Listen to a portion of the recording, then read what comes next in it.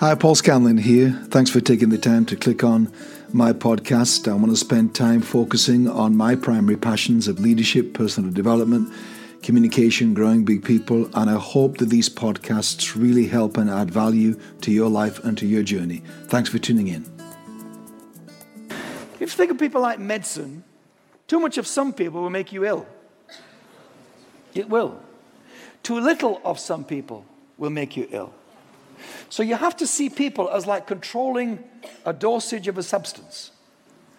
Some of you are drinking too much of some energies because people come with energies attached.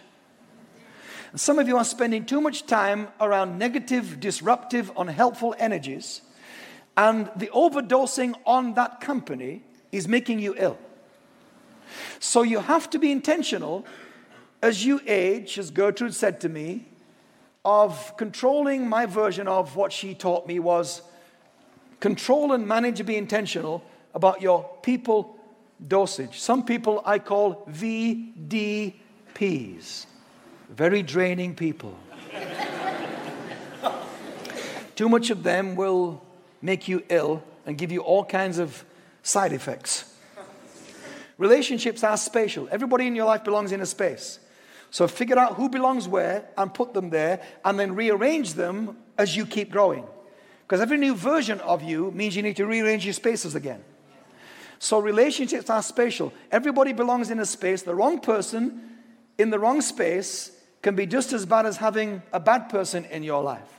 It's just a spatial management we have to do. No, I won't be involved in that anymore. Some of you need to remove yourself from the family and friends WhatsApp channel. Because you get incoming drama right there.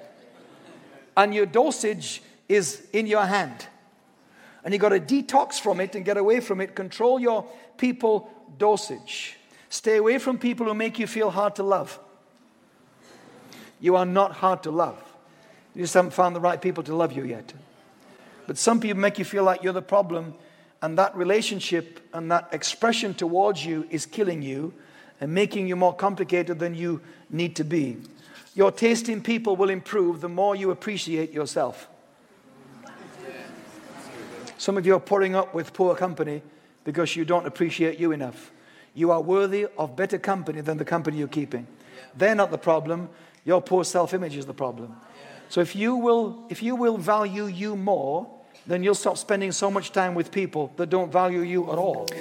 Hey guys, just want to let you know about a resource that I'm making available to everyone called Aging Well. It is a video series, almost 11 hours in length, over 60 videos, and it covers aging well in 5 areas. Aging well physically, mentally, emotionally, relationally, and generationally.